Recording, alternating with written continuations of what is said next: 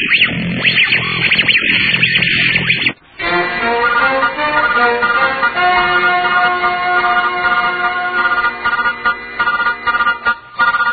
evening. A Puritan's Mind brings you the old-time radio program, the Wild Boar News Podcast from sunny South Florida. Welcome. I'm Dr. Matthew McMahon. It's a bird, it's a plane, it's about time. This week, the movie Superman Returns hits the movie theaters. The Man of Steel returns in much the same format as the previous first two movies in the 80s, but with super special effects. The storyline was much like the initial Star Trek movie that, for its time, was about reuniting the actors and housing some of the latest technology. Superman Returns is much the same. It reunites the characters and wows the audience with cutting-edge special effects that will leave you breathless. It's not intellectually deep and does not have a super compelling storyline. It really is simply bringing into light a great superhero to a new generation that doesn't want to watch the campy special effects of the 80s. I think compelling storylines on Superman will hold out for the next two movies they intend to make. Enter New Man Magazine. They boast that they are America's #1 magazine for Christian men. Its May-June cover proudly displays a picture of none other than the Man of Steel. Why? Well, their main headline article is called, quote, "The Gospel According to the Man of Steel," end quote, by Stephen Skelton, President of Entertainment Ministries. No comment there at this time. It's subtitled, quote, "Look, up on the silver screen. It's Superman in one of the biggest films of 2006. The Man of Steel reflects the real Superman, Jesus. So why not use Superman Returns to witness to friends and family this summer," end quote. I'll tell you why. It's not the Bible. The church has this compelling need to use special effects and trendy means to try and make the gospel more appealing. It's why Skelton is president of Entertainment Ministries. That goal that they have is to use, quote, "today's entertainment media to reveal spiritual truth," end quote. And I thought we were to use the Bible. In any case, the article goes on to compare the various nuances that Superman and Super Jesus have in common. They both have L in their name. Superman's parents were modeled after Mary and Joseph. Superman's archenemy is named Lex Luthor, suspiciously sounding like Lucifer. Well, I guess if you say it fast enough. Superman gets his power from the sun, S-U-N, where Jesus is the Son, S-O-N. Okay. Both Superman and Christ possess superhuman strength, one physical and one spiritual. Superman has X-ray vision, and nothing is hidden from Christ's sight.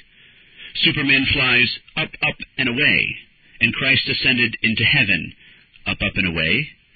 Do I need to continue? Where do these people get this stuff? I guess from the homosexual director Bryan Singer, who said, quote, "Superman is the Jesus Christ of superheroes," end quote.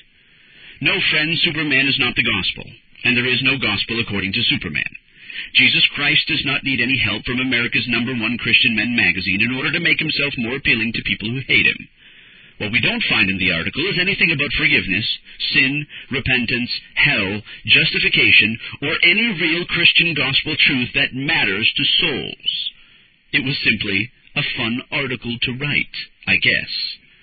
It is unfortunate but true.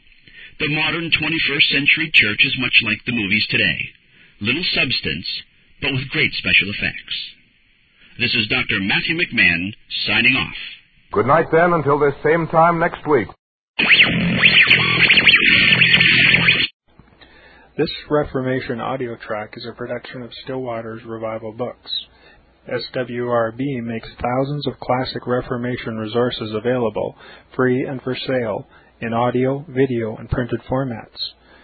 Our many free resources, as well as our complete mail-order catalog, containing thousands of classic and contemporary Puritan and Reformed books, tapes, and videos at great discounts, is on the web at www.swrb.com. We can also be reached by email at swrb@swrb.com, by phone at 780-450-3730, by fax at 780-468-1096, or by mail at 4710-37A Avenue, Edmonton, that's Edmonton, Alberta, abbreviated capital A, capital B, Canada, T6L3T5. You may also request a free printed catalog.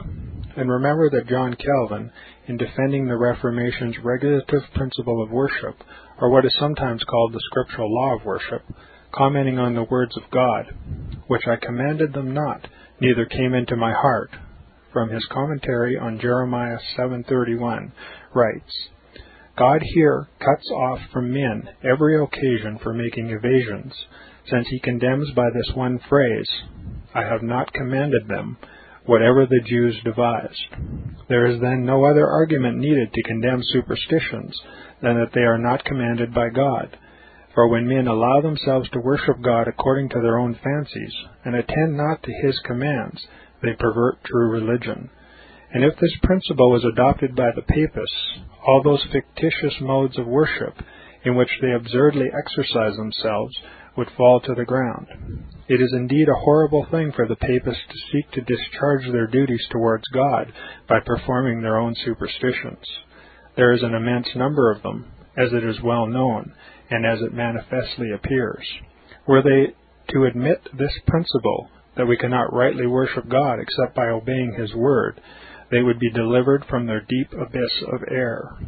The prophet's words, then, are very important, when he says that God had commanded no such thing, and that it never came to his mind, as though he had said that men assume too much wisdom when they devise what he never required, nay, what he never knew.